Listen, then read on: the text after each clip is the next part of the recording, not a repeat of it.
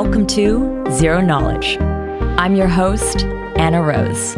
In this podcast, we will be exploring the latest in zero-knowledge research and the decentralized web, as well as new paradigms that promise to change the way we interact and transact online.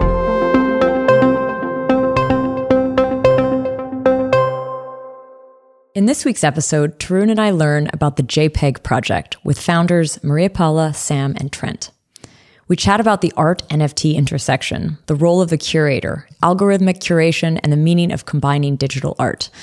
We also learn about where JPEG fits into the ecosystem, the problems they are aiming to solve, and where the team sees the space evolving. At the end, we get a chance to brainstorm about the potential for ZK NFTs, a project close to my heart. But before we kick off, I want to remind you to check out the ZK Hack online event. It's happening now and consists of weekly workshops about key ZK tools, as well as having an advanced weekly puzzle competition. If you want to jump into the space professionally, or even just for fun, this would be a great event to join. It runs for 7 weeks, every Tuesday, going until December 7th. There's a fantastic community forming around this event, so do jump in. Also, if you're looking to get into the space professionally, you may want to check out the ZK Jobs Board. There you can find ads from top ZK teams looking to hire. I've added the link to the ZK Hack and the ZK Jobs Board in the show notes. I also want to thank this week's sponsor, Anoma. Anoma is a multivariate and multivariable bartering protocol that enables bartering among N parties of arbitrary assets, including NFTs, all with zero-knowledge privacy. Anoma removes the requirement of a double coincidence of wants or direct matches between very different asset types. I've added the link to co-founder Awa's Twitter thread in the show notes if you want to find out more about this project. Quick note, the ZK Validator was an early investor in the project, and Anoma is also one of the partners on ZK Hack. Be sure to stay tuned for Anoma's first public testnet, in which you'll be able to play with Anoma's proof of stake, intent gossip matchmaking layer, and custom validity predicates.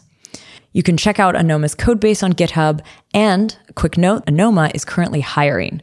So if you're interested in finding out more, check the link in the show notes for their jobs or look for them on the ZK Jobs Board. So thank you again, Anoma. Now here is our deep dive into the JPEG project. Today, Tarun and I are chatting with the team from JPEG. I want to welcome Maria Paula, Sam, and Trent to the show. Welcome, guys. Thanks so much for having us. Thank you very much. Hey, thanks for having us. All right. I think before we kick off, I want to learn about all of your backgrounds, but I also want to first define, what is JPEG? What is this project? Maybe one of you want to take it. Yeah, JPEG is a curation protocol. So we're really looking at building some more cultural infrastructure for the space that looks at these NFTs as cultural objects as opposed to kind of foregrounding them as financial assets. And so how does that process help create a more sustainable long-term value system for the space? And now let's find out a little bit about each of you. So we're going to be talking primarily about NFTs in this episode. But yeah, I'd like to hear a little bit about what led you to this. Because, I'm going to maybe start with Maria Paula. I've known you for years. We actually started in blockchain around the same time at almost the same organization. You were at Web3. I was at Parity back in 2017. Tell us your journey to JPEG. Right. So when we met, I was actually working at a protocol at Polkadot, and I've been working in communications for a very long time. I quickly switched to Golem, and in Golem, actually, I was, giving out grants at the first edition of the Ethereum Community Fund, when by chance, and in the Tokyo hotel where they shot Lost in Tokyo, I met a lost guy that was actually Matt Condon, who is, the so-called grandfather of NFTs. Since I am a culture addict and I love art, after hearing some of the use cases for NFTs, I was like, this is something that I actually really like. And finally, a use case that I can actually relate and maybe work in a less abstract way than, my work with infrastructure. So, I started doing little things in the space, continued to communicate things about NFTs with Matt, also with Billy Rennekamp at Clover's Network, then through the first NFT conference in San Francisco, which was fabulous. And after that, I founded ETH Berlin and the Department of Decentralization in Berlin, which is a grassroots organization that does a bunch of stuff, including a hackathon And we have a strong art department. Through the art department, we started exploring a little bit more NFTs and blockchain art. Wrote a paper, organized a bunch of shows, both digital and NFTs. Actually, I had Tarun in one of my shows in Osaka. And we kept on exploring. And, our second paper was published in February 2021. I had a lot of trouble making it timeless because the NFT boom was sort of blossoming by then. And after that, I felt that, this was an opportunity for me to leverage everything that I had learned in the past years of free labor around NFTs. And I just met Trent via DMs. We bonded about blockchain art since he's an art historian.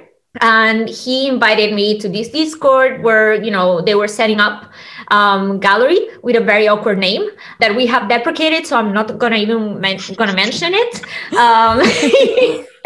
And then I met Sam. Honestly, on the first call, we absolutely vibed, and we conceived one of the funnest parts of the protocol, which is the gift shop. And the rest is history. Very cool. You just mentioned ETH Berlin. For anyone, this is very much a legendary event. I was there. It was great. So many teams met there. I know it's just in the lore of the bear market. ETH Berlin and ETH Berlin 2 were the legend. So just to give some context to some of our listeners. All right. Now I think it makes sense for us to learn a little bit about you, Trent. Trent, how did you kind of get into the space and then cross paths with Maria Paula? Yeah, so my educational background is in art history, as MP mentioned. And then for a few years after that, I worked in advertising. I've always really loved being at this intersection of kind of the economic layer of society and the cultural layer of society. And in kind of early 2019, my brother Brock and I kind of teamed up and started working on various DeFi related stuff. So we built some yield optimization protocol, ended up moving into some MEV related things.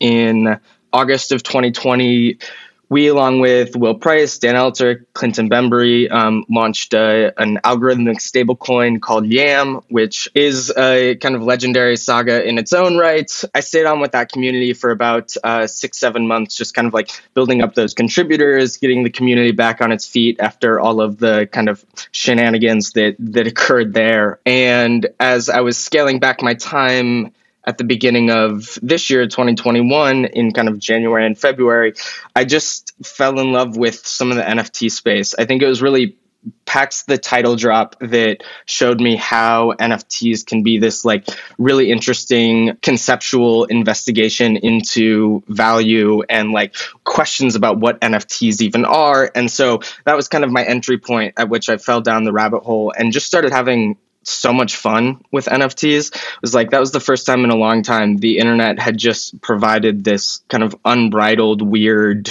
source of entertainment. And so anytime that's happening, it feels like there's something really special. So I started kind of casually thinking about what I could potentially do. I was having conversations with MP in Twitter DMs. I was having conversations with Sam in Twitter DMs, and we were all kind of focused around this idea of noticing some things in the blockchain space, or the NFT space, I guess, that just felt a little off to us in terms of, again, how financialized these things were and the foregrounding of that, some of the presentation and display of these NFTs. And so we just started jamming on various things, and JPEG is what came out of that. Cool. That connection between this DeFi background and NFTs, I mean, this has been a theme that's come up a few times with previous guests that Tarun, you and I have interviewed. Why do you think there is that connection? I can't speak for everyone, but I think for me, at least, it was I got into DeFi because I love some of the ideology around crypto, and it's this extremely exciting kind of formerly fringe industry to work on that was just where all the cool, weird, smart people were hanging out. But I'm not actually a finance guy at heart. But that was the only way you could work in crypto, was to do the finance stuff. And so as NFTs have come about, it's all of a sudden, oh my gosh, we can actually play at the cultural layer of society. And that's just, for me personally, where I want to be spending my time. Interesting. Tarun, I want to throw this to you. Do you have any theories as to why there does seem to be that connection? Yeah, actually, one of our previous guests wrote a Twitter thread this morning about that, which is Luis from Fingerprints. But I think it's sort of similar where I think a lot of people first, not shitty crypto products that were decentralized were usable. Because I think like prior, like everything from 2017 and before was mainly a centralized service that had like good UX, right? Otherwise, it was you using a wallet that would half the time brick itself, or you would lose your funds, or ... There's tons of negative user experiences. But I think like Uniswap and the lending protocols were the first time that you actually had like usable, not like for the masses, but if you cared enough, UX that was not crappy. And I think that like opened people's eyes to things. But then I guess once you kind of got into that, you realized, hey, there's like something more palatable about this world when there is attachment to objects versus like strictly purely speculative meme coins. Although, look, people still love this. People still love the speculative meme coins. It's not like that's going away. Interesting. All right, Sam, let's hear a little bit about you. Tell us how you got involved in this space and what led you to JPEG. I'm very curious to hear if you have a DeFi background too. I do not have a DeFi background at all. I don't understand the first thing about DeFi at all, and had been meaning to learn more, but just can never find the time now because I'm too busy with NFT stuff. It's funny, like Trent, my educational background is in art history. I actually come from a kind of quite academic background, but we both come at this from completely different directions, starting at that point, and then Trent comes from DeFi, and then I come very much from the traditional art world. My background is as a curator and an art historian and a writer, working in London in the traditional art world, in the sort of modern contemporary art space, largely working for the last few years freelance, doing bits and pieces for a number of different organizations, some of them non-profit, some of them private, but largely working in the sort of like museum sector and like non-commercial gallery sector. I remember sitting down for dinner in 2019 with a friend of mine who's been very deep in crypto for a very long time, and him handing over his phone to me and saying, I just bought this piece of crypto art. I was like, what's that? And it was this, image of like a lion or a leopard or something. And I was like, oh, cool. And he was like, yeah, it cost me $20. And he explained to me what an NFT was, and he bought it on Super Rare. And he kind of suggested that we look into it together. And so I spent the weekend looking at Super Rare, like scrolling through it. And I was like, this is clearly really interesting, but I just don't have the time. I was like finishing my master's at the time, and I was like applying for jobs afterwards. And it just, wasn't the time for me to get deep in it.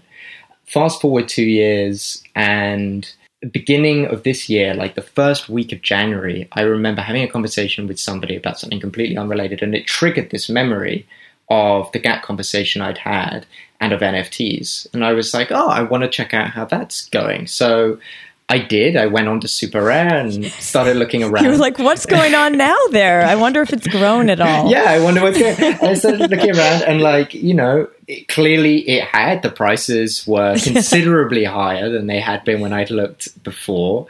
And I just became really interested in it. And my background is really like academically working on conceptual artwork. And there was something about NFTs and the kind of division or distinction within an NFT between sort of the tradable or kind of exchangeable like a token and the associated media, and the way in which, there was something kind of very like immaterial about it that just resonated with me and made intuitively a lot of sense. So I kind of appreciated it on that level and wanted to get more involved. So I started working with an artist who I knew, whose work I thought was sort of conceptually aligned in some way with the technology, while being completely, it was digital photography, but it was sort of conceptual digital photography. Started helping him produce work and sell his work, market his work. And while I was doing that, I started meeting people in the space. Trent was one of the first people I met. Luis from Fingerprints DAO was one of the first people I met.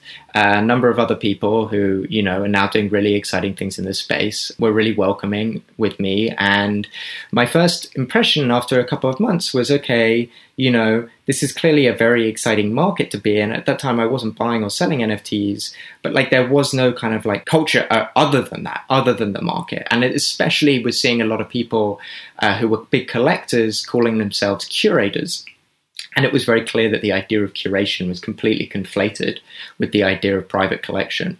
And actually, historically, that is a relationship that is interesting, and many important private collections running back through to the 17th century have actually become some of the most important museum collections today. But, obviously curation is more than that. It's more than just buying things yourself. And so Trent and I, and then MP on that first call, we sort of trying to think about how we could kind of facilitate that. People should be able to express their interests or their expertise in things without necessarily having the means to own those things themselves. And I guess this brings us to JPEG itself, which you defined just before. It's more of a curation platform. Maybe we can dig a little deeper into what that actually means. So I think people are familiar with marketplaces, NFT marketplaces, where you buy and sell NFTs. You can mint NFTs there. Often you can add, percentages. You can choose sort of the attributes of the NFT, mint it there, sell it there in a marketplace. But how is JPEG and curation different from that? I think one of the early kernels of an idea or an insight that we had around JPEG was looking at the way in which the NFT market was functioning, and still functions largely today, but particularly kind of in the first half of this year, was seeing this mimicking of the traditional legacy art markets value systems kind of being crossed over into this NFT ecosystem, in which the taste-making apparatus is essentially comprised of massive collectors who have, both the capital and the reach to determine value, and the large auction houses that have the reputation built up that, everything that they put out is considered to be of quality. So you see that, particularly probably with Art Blocks Curated and Super Rare, right? Reminded us just of Gagosian and Pace and David Swerner and, Sotheby's and Christie's, Saatchi, and,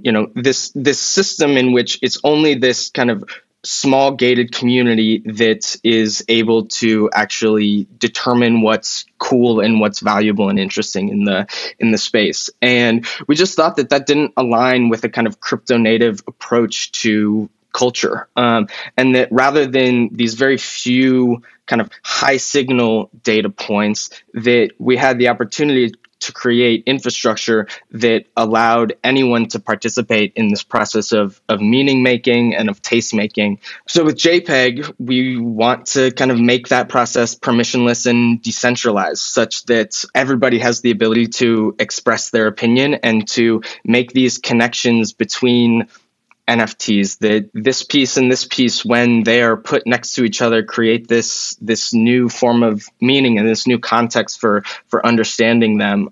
And so I think in the long term, that's really where we see some of this going, that it's really the community as a whole that starts to form these connections and form these kind of new systems of cultural value.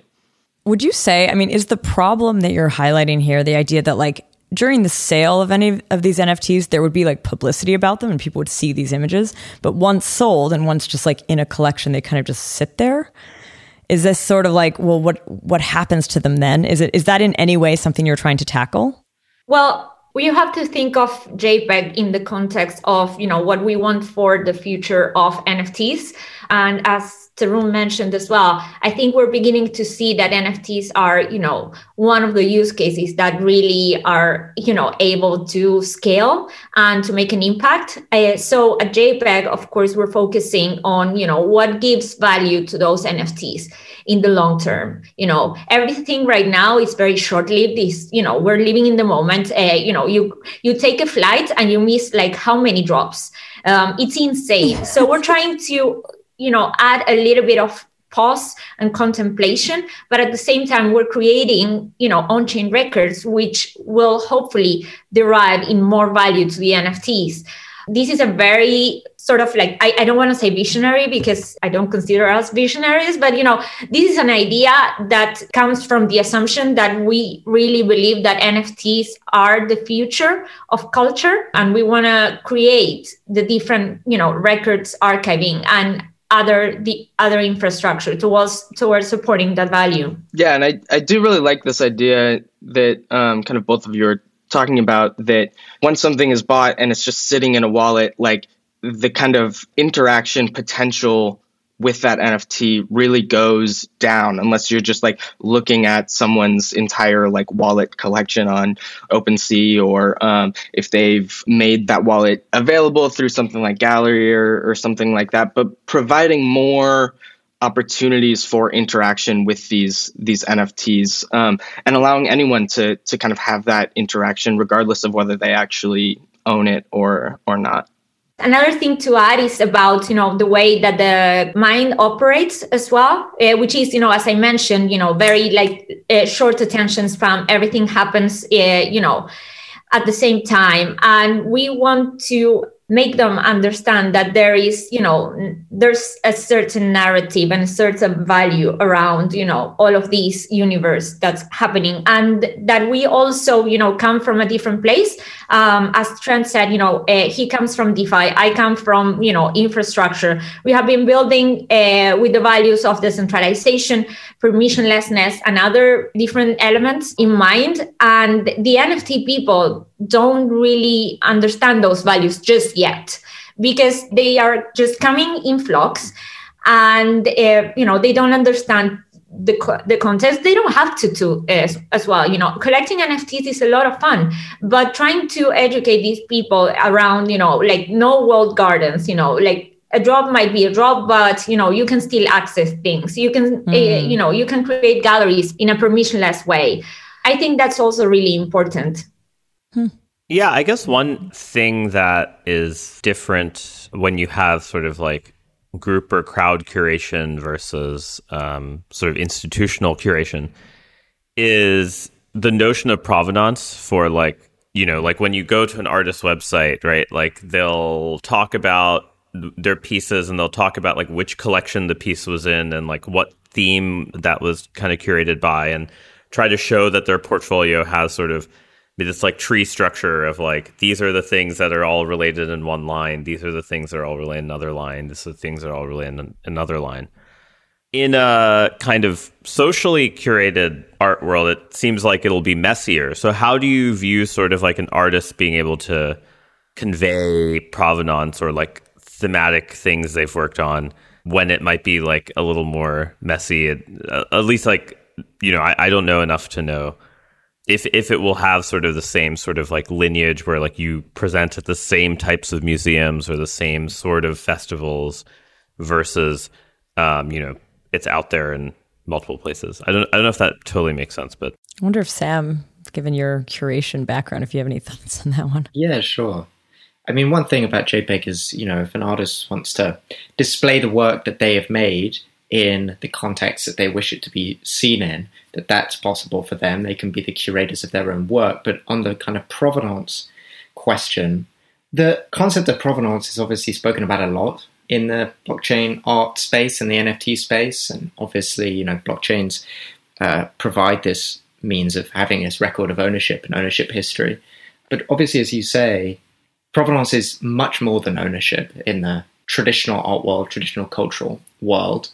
Provenance is also the history of the entire lives of those objects everywhere that they've been displayed, what they've been displayed alongside, all of these things. And at the moment, there is no means to track that. And that's one thing that we're really trying to facilitate. The fact that it's maybe more casually done in some instances online and on JPEG compared to just purely institutional. The fact that provenance history may not necessarily be just, that it was displayed first at Gagosian and this show and then 10 years later in this retrospective at MoMA is just, I think, a byproduct of the sort of slightly different nature of these kinds of things. But also the beauty is that I think there's potential for both things to happen. I mean, I'm looking at some of the sort of traditional institutions that are organizing NFT art exhibitions that are beginning to explore that. I think the Hermitage Museum in St. Petersburg, for example, is putting on a digital art exhibition which will include NFTs. Those tokens will have been displayed there, but then maybe, 2 months later, they'll be displayed in somebody's gallery on JPEG by an anonymous collector or by an anonymous enthusiast. And so it's quite nice that you have this much more kind of variegated history of these things. And I think that's just, an inevitable byproduct of things being online, right? And this fundamentally being kind of internet culture. So, it is inherently more democratic and more distributed in that way. One thing, I guess, maybe is, and this is sort of a very hazy, coarse analogy, so apologies in advance. But one thing is I feel like the search engine problem for online art is much harder than it is in reality, right? Like, I do feel like people in normally, right, they'll go to a festival or they'll go to like a certain set of exhibits and they'll kind of have like be able to at least like find roughly what they want to look for. Whereas I feel like there isn't really a particularly good way of finding new art, right? Like, I mean, for instance, on OpenSea, the things featured on the front page get like almost like 1 million times more views than everything else, right? Which is just kind of like this weird thing because they don't really do great curation. They just kind of like pick.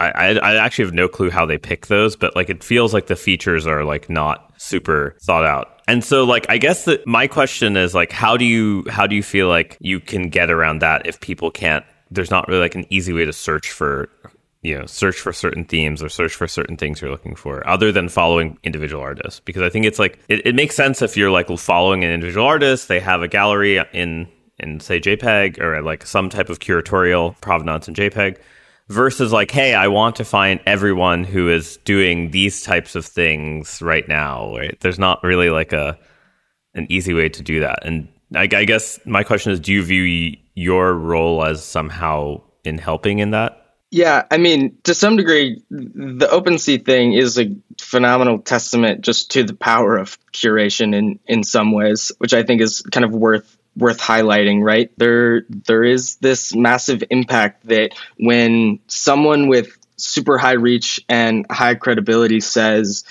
go look at this thing, then like a lot of people end up doing that, which is interesting. I think one of the things we've also been toying with is the kind of way in which we encounter curation in our daily lives, like almost constantly, right? Like whether it's the Morning Brew newsletter curating news or like Google page results, like curating information, right? There are these different ways in which you see curation showing up as human generated and as algorithmically generated. And I think in so much of our digital context today, like it is mostly algorithmically generated, in which it's taking all these data inputs and taking your personal data and then finding things that fit that kind of match. And I think there's an interesting potential for decentralized social networks and decentralized information systems in which that curation starts to be much more human driven across the board, with algorithms starting to kind of help at the edges, as opposed to the reverse, in which it's like mostly algorithmically driven with human data helping at the edges.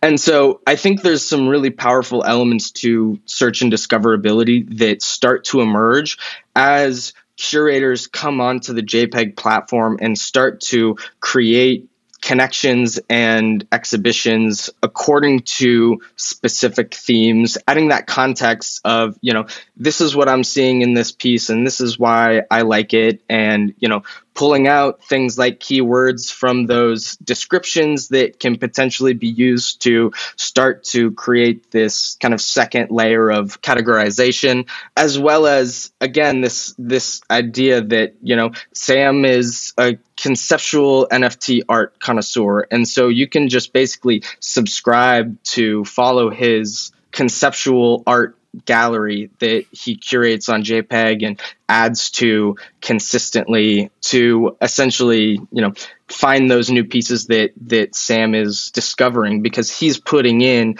that kind of cultural labor to track that part of the market. And I am someone who's interested, but is unable to kind of put in that much work to it.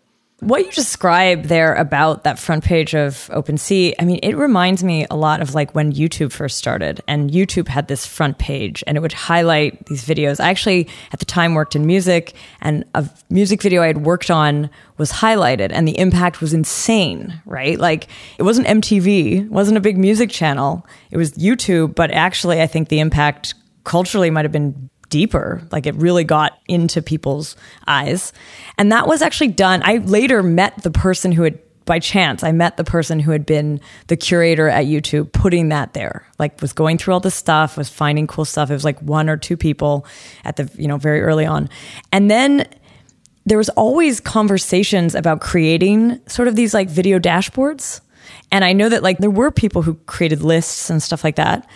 But I feel like, at least on the YouTube example, like it fully became dominated by the algorithm. Why do you think, and this, I mean, I don't know if you can answer, but like, do you think that in this decentralized version, it doesn't also become replaced by an algorithm, just possibly an open source algorithm that we all like agree to?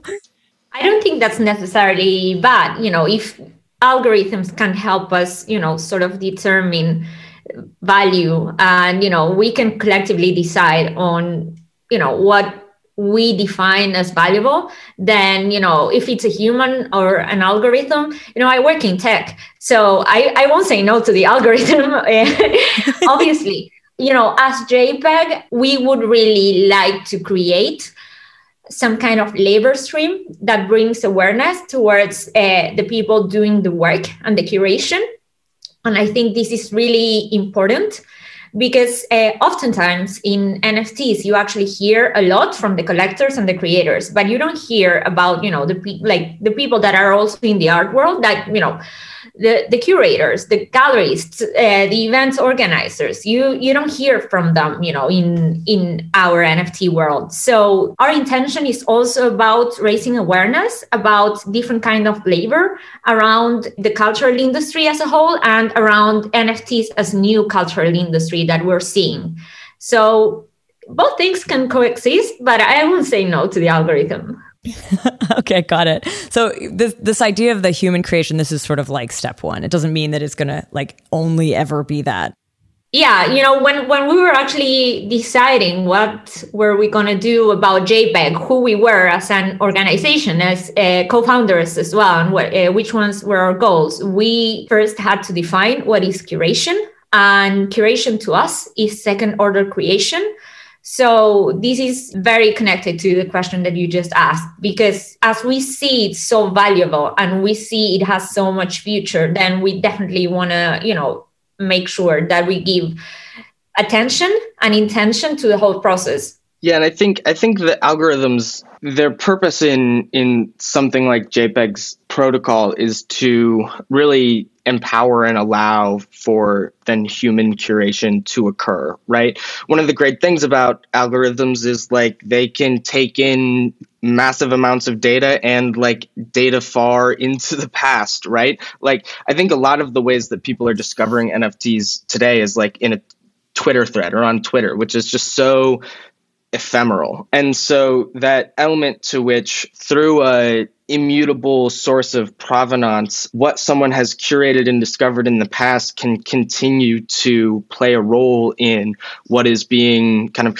determined as interesting or valuable today is, I think, a really powerful thing that allows us to hold this history in a certain way and not just like always be moving on to the next thing.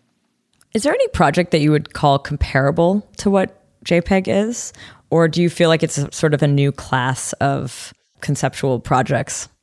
I think we're building a new class, but also, as Trent mentioned just now, and I was actually, going to connect to his point, what we're building at JPEG is only one of the pipes from the cultural infrastructure that we actually want to see.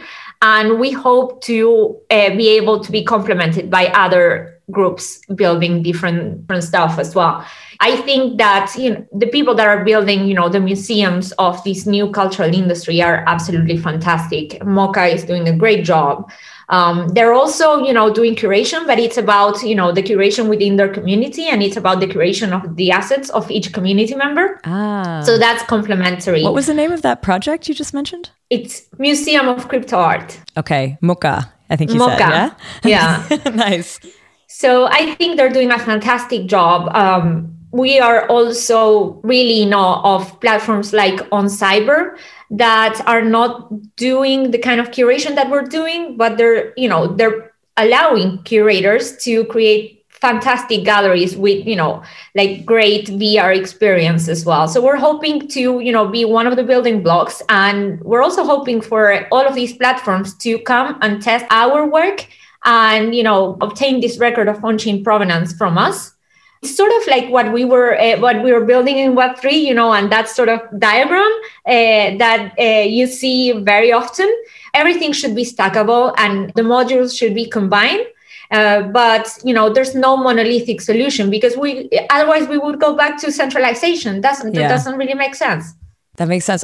Just a question though. Now, I kind of want to understand how this actually works. Like, I think I understand conceptually what this is. Basically, I'm guessing you have like a site or some web element which like collects a bunch of NFTs, but are you actually doing anything on chain to collect them? Or are you just going to get them from like IPFS and like bringing them into one place? Because I mean, they are public in a way, like the links to the images you could technically track down. Yeah, so the way the protocol works currently, and we have some very fun updates kind of planned in the near future, which we won't talk too much about right now, but essentially right now the protocol exists on Ethereum L1, and so you show up to the JPEG website. We have a allow list for some kind of alpha curators who are creating exhibitions currently. Those users show up to our curatorial tooling interface and they upload NFT token data to a sub-registry that essentially functions as this curated exhibition. And then they push that exhibition on-chain, writing all of that data to Ethereum L1. And so that includes, the contract address, the token ID, any sort of curatorial notes that they want to include for kind of, their additional context that they want to record.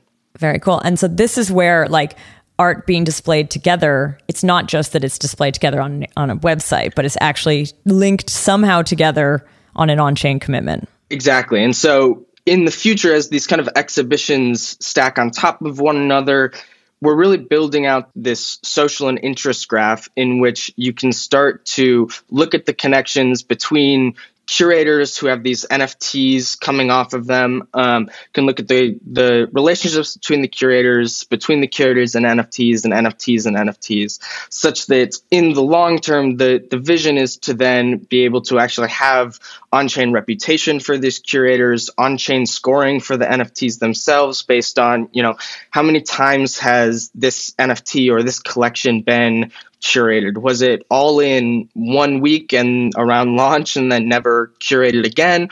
Or is this collection getting curated consistently, every week for a year? Who was the first person to curate this collection? Who was in there before it was cool? So having that data set on chain, permissionless and accessible to anyone, I think just is really starting to lay some of the groundwork for how a future of decentralized social networks can start to look and can start to play out on chain. And I think that idea is one of the things we're most excited about. One of the coolest elements of this whole NFT thing is the degree to which we've started to put culture and put social networks on chain, right? The whole Bored Ape Yacht Club group is essentially a social network that exists on chain. And like you see the relationship of these human beings existing on the blockchain, which is just such a fascinating shift in the last 12 months. 12 months ago, when you were interacting on chain, it was like you were interacting with this kind of nameless address. There was no feeling of a human being on the other side. And now we're living in this world in which it really feels like when you're interacting on the blockchain, there's kind of a human being on the other side. One interesting thing I think of like what you just said was, and perhaps this is sort of kind of like the principal agent thing that you're hoping changes, is that the sort of backdrop of the current art industry emphasizes like the donors and the museums and not really the curators themselves, right? You don't walk into a gallery and you see like the curator's name, right? You mainly see like funded by the XXX Foundation and like this museum's first attempt at YYY theme. I'm just making up placeholders. But the description you're saying also makes it sound like part of the goal is to actually make the curators sort of the principal agents versus like the museum or donors. Would you say that's a reasonable characterization? Yeah, I would say that's reasonable. Although it doesn't need to focus in at the individual level, right? I mean, could be more cooperative, could be cooperative broken down into those constituent individuals, I suppose, so the idea of having like 5 people co-curating a show together and like obviously, putting those 5 identities at the fore, or a DAO curating from their multi-sig or whatever it is, and then the reputation is accruing to a sort of organization of multiple individuals. So it is, and it's an interesting point. It's true. I mean, from my background, like I do actually know who a lot of those curators are, and I notice their names on the wall, but it's true that they're smaller than the BP name or the whoever it is who sponsored the thing. And we do definitely want to put the focus on the people who are performing the labor, as well as on those things that they're curating. But it doesn't have to be sort of necessarily sort of individualistic. For sure, yeah. I guess I meant, the entity, whether it's like a DAO or an individual or whatever, there is some notion that you have to have a identity to the entity that's doing the curation. The entity could be made up of many people, but it's just somehow that it flips the narrative from like, hey, it's like whoever provided the capital gets like the biggest sign, which maybe in Britain it's less obvious, but here I feel like in the US, the museums definitely put like the donors at like 10 times the size. For sure. We're definitely more interested in like who's doing the work, right? And I mean, it crosses over into some of the like retroactive public goods funding conversations that have been going on. Basically, that I think Vitalik talked about at ETHCC in relation to some of this decentralized social media stuff as well. That like you can actually look back at what someone did in the past to figure out whether they did a good job. And so less focused on, who the individual is and more in terms of like what they're contributing to the network is, I think, a really interesting element. How do you imagine sort of that reward system though? Because so far what I've understood it as is it's a curation space for people to make this thing, but I don't really understand, like, other than the glory or the fact that they can point back on the chain and be like, I was the first to find it. What else do they really get from this action? And maybe this is the future of your protocol and you don't want to tell some of it. I don't know. That's also okay. I think there are a number of potential systems that we're still considering. I mean, one of the ways in which we're definitely oriented towards the future is TCR type models, token curated registries, which were a huge meme in kind of the 2017, 2018 timeframe. They were going to be the thing that is what Ethereum was used for pre DeFi. I remember this. Why have I not heard this word in so long? Oh my God. Can you define it again? I actually don't know if I remember. Token curated registries. So essentially they're these systems in which, it's just a registry. So a list. The way to get on that list is through some combination of like staking and challenges and, proposal periods and very governance heavy type stuff that also back then was all curating off-chain things. And so it like became a total nothing burger. I mean, they just went nowhere because it felt like this like business maintenance task. I mean, we have so much better context for, how governance is actually acts in this space now. And like, we know that if you're asking a community to do something like monitor a spreadsheet, assuming that they're economically rational actors, like it's a lot of times not going to be super, super effective. And then of course, like back then we didn't have anything on chain to curate. So it was all this kind of like necessary disconnect of off chain, on chain stuff. Whereas now, I mean, there are like 25 million NFTs, probably more now, that exist. Like there's stuff to curate on chain these days. And so that's kind of one avenue that we're looking at in terms of like how some of this reputation that you build up on chain kind of actually interacts with the protocol and kind of how you interact with that system. I also think like the glory is also a very powerful motivator, especially in what is kind of fundamentally a cultural and social space, right? I mean, people have an innate love of curating and showing off their expertise and their knowledge taste, in a way.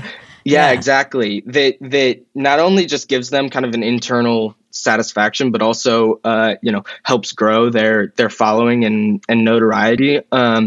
So I think kind of at this stage, we're really more focused on empowering people to kind of experience and reap the benefits of that more social curation for curation's sake element, with some of this more classical crypto incentives in the background and kind of in development. It has to be added that we do have royalties for curators. I think that we have so many good ideas for them that we forgot that tiny thing. But yeah, we have royalties for curators. But we also have like huge ideas like Trent says. How do you get royalties though? Like, how does that work? Because like to me, like where's there a monetary exchange? You're basically just saying like, here's a bunch of things that I think are cool. Boom. Like that's the thing I'm not completely clear on. Like, are people paying to see your curated collection? Rather than royalties, it's really more like commission fees. So currently in the protocol, there is like marketplace functionality. I think in doing some soul searching and, looking at the space, it didn't make sense for us to try and build an aggregated marketplace on top of building a curation focus layer. We really believe that like the proper way to build a crypto native kind of platform and protocol is to focus on one layer of the stack, do it really well, and integrate with other players who are doing that same thing. And so most of the, most, not all of the marketplaces that exist today have the ability for curator splits. And we think that trend is only going to continue, such that if you are curating a thing that is for sale on a marketplace that we have integrated and a sale occurs, that a commission will then flow through to you as the curator of that thing. Got it. Okay, that makes sense. That was the little piece that I didn't fully get there. Okay, that makes a lot of sense. But as you said, MP, there may be many more ways to incentivize people to be these curators. I mean, one thing I think I've started to see, which I'm not sure exactly if it's a form of monetization, is that a lot of DAOs will do in-person or like real-life events with some sort of gating from membership. And I'm sure that curators could effectively do the same thing, where there's like events that they throw for all the people who follow them and stuff like that. And those events could be online, they could be IRL, but it does feel like the curators can have their choice. There's like a lot of ways once they like have the infrastructure to not have to like think that much about it. That's interesting. I mean, in the case of what we've been talking about, the form of the NFT, not the JPEG. You guys are JPEG. The form of the NFT, NFT itself. No GIF or SVG hate allowed here. All right, this is a judgment. This is a judgment-free zone. Judgment-free zone. But what I was trying to say is NFTs, the NFTs that we're thinking about, they are relatively simplistic, right? Still, like NFTs, ERC 721s, maybe ERC. What is it? 1155. Yeah. So like just on a previous episode, I interviewed this group. They're over on Kusama. They're building this like really like a very different kind of NFT project with all these other characteristics. Like it's basically like a little bit advanced as itself, like the possibilities, the characteristics, the associations. And I'm wondering like right now you guys are very focused, it sounds like, on L1 Ethereum, but are you looking around at other types of networks basically where you could potentially do more? Like the NFTs themselves, do you see them growing in their own functionality, like themselves? I would say we're clearly in a multi-chain world now, right? And that's definitely something that like we want to support. I mean, some of the artworks and culture that we're seeing emerge on other chains are really exciting and clearly have a lot of traction, great communities. And we absolutely want to support like where that culture is happening and making sure that we're properly kind of tracking and recording that history as well. I think in general, we do view that like Ethereum L1 is kind of a focal point or like headquarters of where all of this stuff is happening. And we don't really see that likely changing. In terms of the kind of other NFT standards that you might see popping up, that's a little bit of a harder question to answer. When you start to introduce things on like outside of this kind of cultural home base that don't conform to that, it has the potential to be a kind of weird outlier situation. And so I think in general, we do view, and MP can probably talk a little bit about this, that there is a kind of need to conform to some of the standards that have been established within Ethereum. So, basically, when you're thinking of the artists, they want to show all of their legacy. If you have to actually refer to the websites to see all of what's being minted around different chains, it introduces a huge problem, because they really don't have a way of indexing anything. That's why I think that, everyone should start adhering to the Ethereum standards instead of reinventing the wheel, because there's already an overflowing market in Ethereum / Polygon and maybe Optimism and whatever. Solana is, part of the problem. So okay, it's different. Solana, is it a very different code, or is it in any way emulating the ERC? No, it's totally 721? Different. Yeah, it's completely different. Completely different. I can imagine because it's on completely blast, different right? standard to the point that FTX had to make their NFT marketplace support like transfers between the two, and they were like, "Oh, we're going to do it in a week," and then it never happened. So. Oh, so imagine if that's one of the problems, and right now it's mostly generative PFP projects going on in Solana. Imagine the problem that it brings to creators and to the whole ecosystem. Like right now we have a huge problem with OpenSea being like a huge garage. Imagine when the other when the artists are trying to gather their collections from Hen, their collections from Super Rare, they're like. It's a compatibility mess.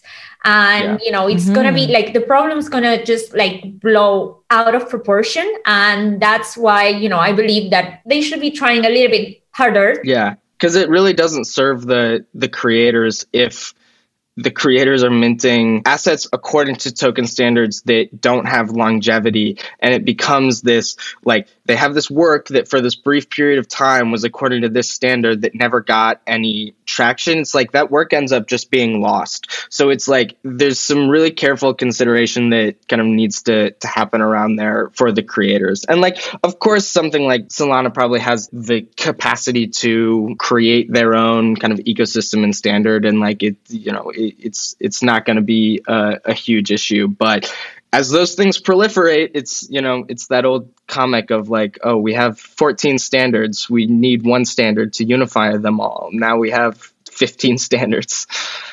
I have a weird question for you. Do you know if the original CryptoKitties are actually listed on OpenSea? Can they be listed? Because they're not ERC 721. They are on OpenSea. Yeah, you can view them. I'm not sure how they bridge them, but they're definitely there. Okay. I feel like they just made custom support for them because of like the historical context, not it's because of how famous they are. Yeah. Well, also like in the bear market, it was like there was no other NFTs for a while, right? Like so, like what else are they going to do? Like they're building their platform. They need someone to trade something. And wait, I also thought that CryptoKitties were the first. CryptoKitties are the first ERC 721. CryptoPunks weren't, but I'm pretty sure CryptoKitties were. At least that's what is always said. Yeah. I always understood it not as, or maybe it was done before formalization, but I've always been under the impression, I'm sorry, we're just going to like leave this on air. Someone out there knows.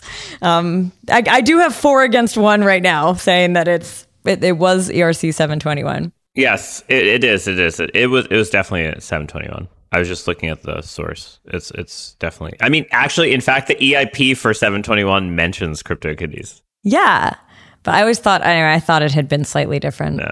No, I think, in fact, CryptoKitties is what led to the standard, because the 721 standard came from Dieter and like the Dapper, or now Dapper Labs people. The earliest ones were not, I think, based on this, because basically they tried implementing it and then they needed to make the ERC. That's like what the ERC suggests.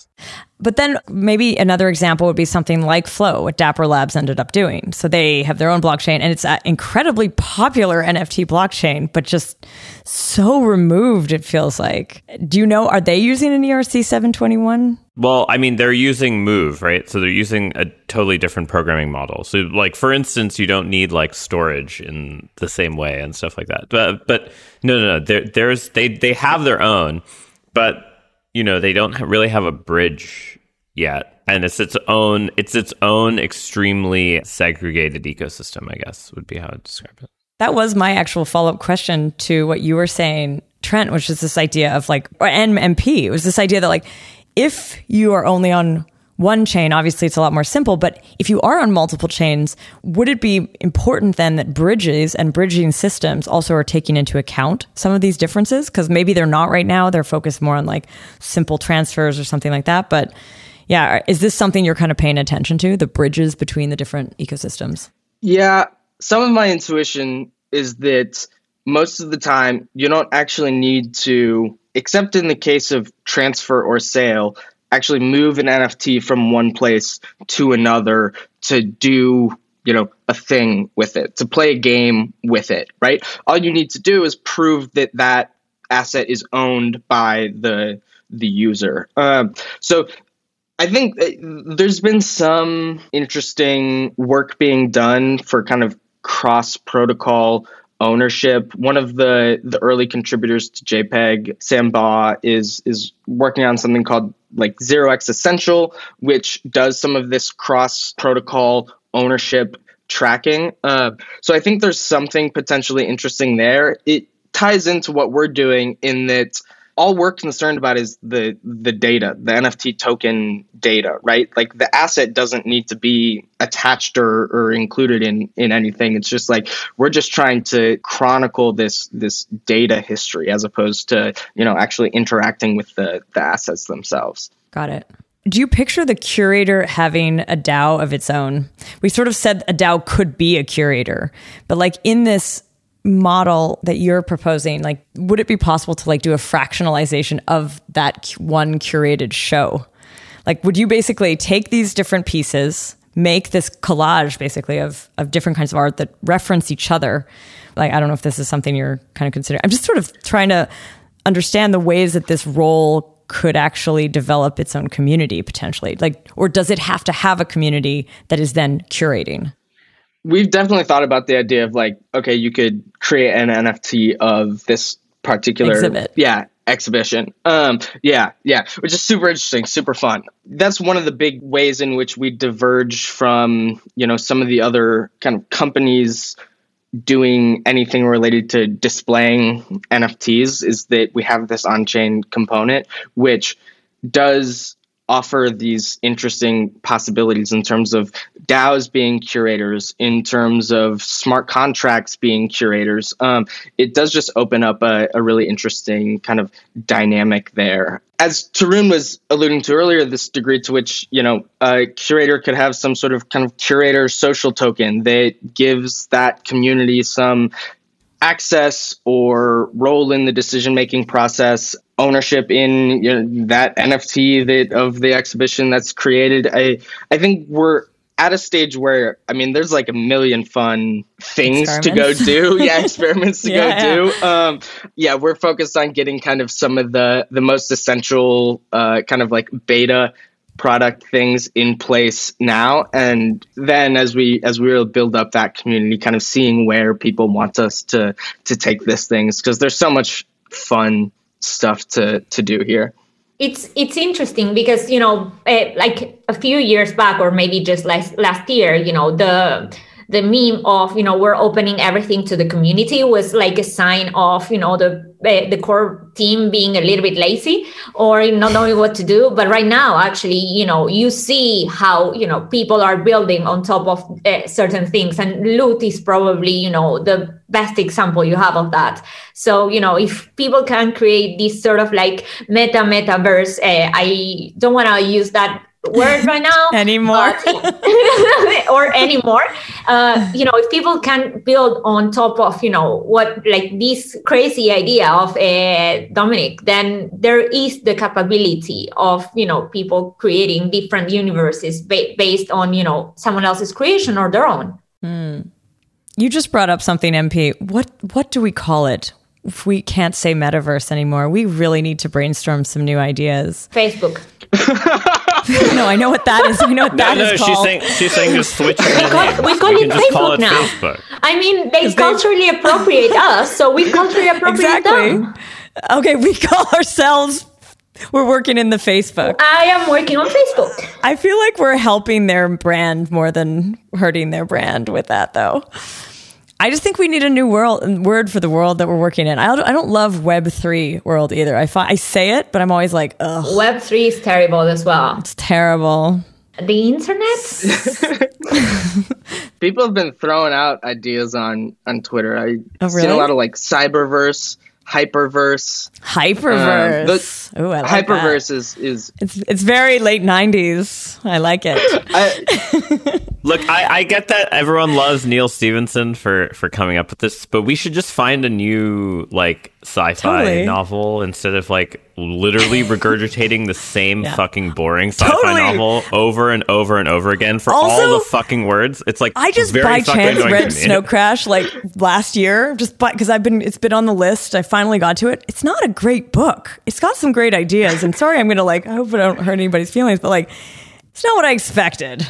I just don't get why have we just like decided that this person gets like to fucking choose the name for everything. And I honestly, all their names just sound like they took some acid and listened to Carl Sagan on like 2x speed while driving around on skateboards, which would really be a great experience, right? It has to be said that this guy Neil Stephenson actually tweeted that he has no connection to this meta branding or everything. So I respect that. I respect him for that. Fair. That was badass. Tarun, what do you think we should call it? I have no real horse in this race. I'm not good at naming things, but I just really hate the fact that we've basically made shitty portmanteaus of like astronomical objects and very pedestrian concepts, and somehow we just like keep doing the same thing over and over. Like, there's got to be something better than that. Like, people are more creative than that, hopefully. Unfortunately, those people don't have marketing prowess, so we're kind of stuck back in the enterprise metaverse. By the way, that is a real phrase that was used in a company quarterly call. And Microsoft's quarterly call said they're going to make an enterprise metaverse. Just think about that for a second. Jesus Christ. We had enterprise blockchain, now enterprise metaverse. I honestly, I'm full support. That's hilarious. Looking forward for the memes. Yeah. So good. I'm surprised people didn't meme that, but it's like maybe like slightly too obscure. But like I yeah.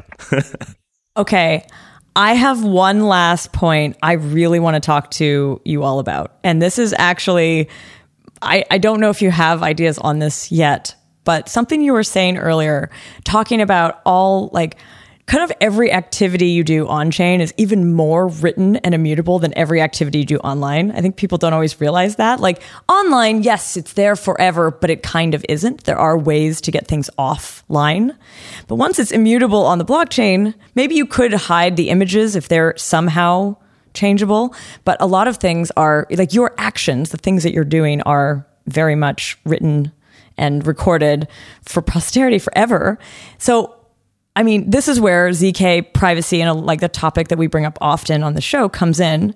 This idea that like if all of your activities are so fixed and potentially like searchable, sometimes it's awesome because you could say like, I was there first, or this was my idea, or something like that. But other times, mistakes or bad choices, or like, what if you do curate something and the art that you choose changes meaning after some time? You know, like it gets used and appropriated in ways that you didn't want to. And now there's a record that you curated or even minted something that's not good or not acceptable or something like that. So one of the thoughts, and this is something that we've been in the ZK community and in our chats, and like we did a sessions where we talked about this as well, this idea of privacy and NFTs, ZK and NFTs, doesn't have to be ZK, but I did want to sort of throw it out there. I don't know if this is something you guys have started to think about, or if you know of groups within the NFT space that are thinking about it, or do you think it's like, we're going to go ahead with this kind of phase and then later like have to sort of incorporate some sort of privacy? I'm not aware of anyone that's building a privacy solution for NFTs. And that was actually one of my concerns around February.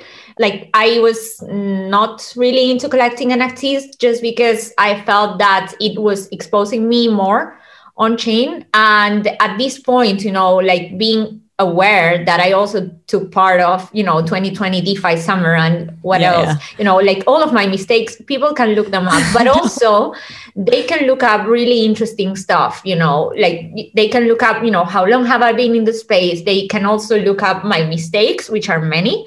They can look up as well the directions that my life has taken because, I joined a multi-sig, then I joined the other one. And that is really, really daunting. And that was worrying me. I thought about this problem. I was wary of collecting NFTs because of these, but it's so much fun in the end that I ended up collecting it anyways. I think that actually, it's very hard to solve that problem, but the very friendly solution that we have around is actually just go Anon and start a good brand new wallet. Make sure you follow everything to not dox yourself. Jesus Christ. Mm-hmm. And it's not that hard to not dox yourself. Although it's getting harder. It is harder because it's like, it really is like emails, and it's harder to sign up for things without some reference to yourself. Yeah. I also just assume every single thing I've ever done on chain is doxed, and that it's just all out there. Because if any normal human being wanted to look hard enough, they could probably figure it out. And I know Chainalysis and the government, if they wanted to work hard enough to figure it out, they could. I think that's just kind of like one of the realities of this space, and it's hard to get around. I mean, some of the ZK stuff I think is like going to very clearly be important frontier that like comes next. I think we're right now in this period in which like, okay, like we're kind of explicitly trying to do a social thing here in which like identities, anon or otherwise, like are explicitly tied to these actions, that like the whole point is like, yeah, if you curate a pump and dump PFP project, that becomes a part of your kind of on-chain legacy. And like, we don't know how that kind of thing is going to work out. We've seen it a little bit in the last couple of weeks, just in terms of how many people have been getting doxxed for their mal behavior. 12 months ago, it's like if you did a lot of this stuff that people have been getting kind of more or less canceled for, nobody would be able to figure out who they were. But the number of doxed addresses has just like exponentially increased, even on a relative basis, it feels like. Wow. But we should also take a slight, like, maybe anthropological lens of like why this current boom is different, which is that it's about flexing in a lot of ways. And so people don't want privacy for that. They want to be like, hey, look, it's me. Fuck you. I own 5 million Fidenzas or what. I don't know, whatever. Like, I don't understand the hypebeast subculture shit, but like that's clearly was like a very big early driver before it became more broadened in terms of the user base. In which case you're actually very antithetical to privacy. You don't want privacy. Mm-hmm. And like the problem is like somehow when the movement seeded itself with this kind of like that type of persona, it can't really escape that. So I feel like you need another thing that like triggers the private movement. And I don't know what that is. Well, I want to share a few ideas that have already been like in our community been discussed. So I think so far when you hear ZK and NFT, you think, or private, and it's like that the NFT ownership would be private, that the address connected to the NFT would somehow be obfuscated. But it's like, what if instead the NFT is like securely in the wallet, in an address, but the use of the NFT could be done, like you could use it in a ZK context.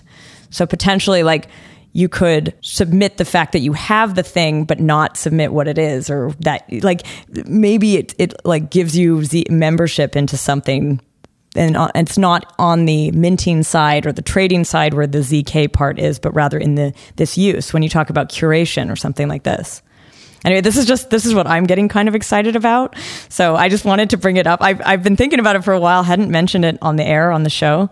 But since we're talking about all these different ideas, I thought maybe I'd throw it out there. It's a super fun idea to have like the owner be mysterious of something. I mean, to Tarun's point, it's like part of this flexing and stuff, and like the antithesis of privacy is like the only way NFTs are getting value is as a result of who owns them, right? So something like JPEG potentially in terms of creating this more culturally based, community-based value system, like would allow for value to not be so tied to individual identity. It's not that, Vincent van Gogh has this thing, bought this thing, so it must be good. It's that all of these people have thought it's cool and, included it in one of their exhibitions. And so I think it's a really interesting point that for some of the ZK stuff to around NFTs gain prominence, there does need to be a different kind of value system associated with them. Privacy has this hard part that bootstrapping it does not really provide people immediate value. It's always like they're betting on some future like counterfactual that someone will find them, and like they want to avoid that, right? It's almost like buying insurance. No one wants to buy insurance, right? Everyone like only buys it because they're forced to, or they've been fucked, right? There's only two options. And so somehow like flipping that narrative becomes important. I suspect my sort of vague thesis is that if you have, say, DAOs or groups curating where individuals do not want their votes to be public, even though the DAOs, whatever, like the final mechanism for doing curation or doing something related to the NFT is public, such a mechanism might actually make sense, where like DAO members don't want to influence each other on their curatorial decisions, right? Because like that, there's obviously going to be bias if everyone can see things. Yeah. But that's like also kind of a bit of a niche application, right? It's like the basey hype beast people are never going to, they could never care about that. No, I just think it's a very interesting conversation in relation as well to conversations that have been taking place in sort of arts and culture for many decades now. There's questions of authorship, the importance of authorship, things, when a work is finished, when it's not, when it's part of an artist's body of work and when it's not. And also, obviously the whole discourse around identity being either performative or mutable in various ways. And so, campaigning for like a fully on-chain culture with no privacy provisions flies in the face of, I think, a lot of what people will have seen to have been achieved in those areas in the arts. Artists shouldn't feel pressured, for example, to mint everything they make. And when they do mint it, what does that mean about the work, right? Can you mint a sketch? Can you mint something that isn't like, part of that top tier of things you really feel were complete? Obviously having everything traced back to these identities and addresses really foregrounds like the signature, right? And it does foreground that kind of individual entity. And also, like, I think there are some artists who reinvent themselves, either metaphorically speaking. I know some artists who have three completely discrete identities. They make completely different work as three different people. And, how does that translate to this context, right? All of these things, which is really thinking, I think, very laterally to how the space works and thinks at the moment, are interesting things to explore. I don't have answers to any of them. Yeah. As you were saying before, experiments. This is what we are doing. We are trying. Yeah. And the one I want to sort of seed to the audience in general is this one where we try to experiment with ZK.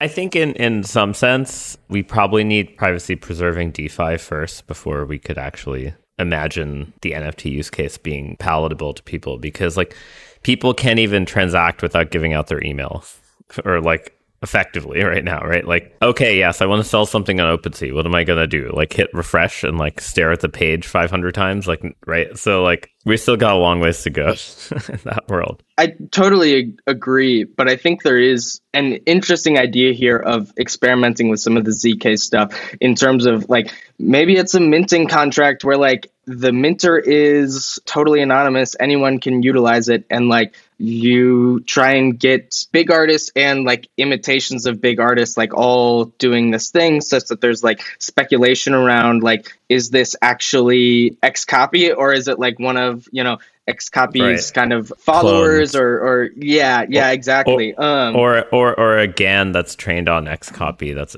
auto generating X copies. Yeah. And so like, where's the potential for like the fun of NFTs to allow for some an early experimentation around ZK that gets people who wouldn't use it otherwise to go kind of like play around and understand the technology. I think it's a really cool idea. Cool. Thanks, everyone, for coming on the show. Big thank you for this conversation. Yeah.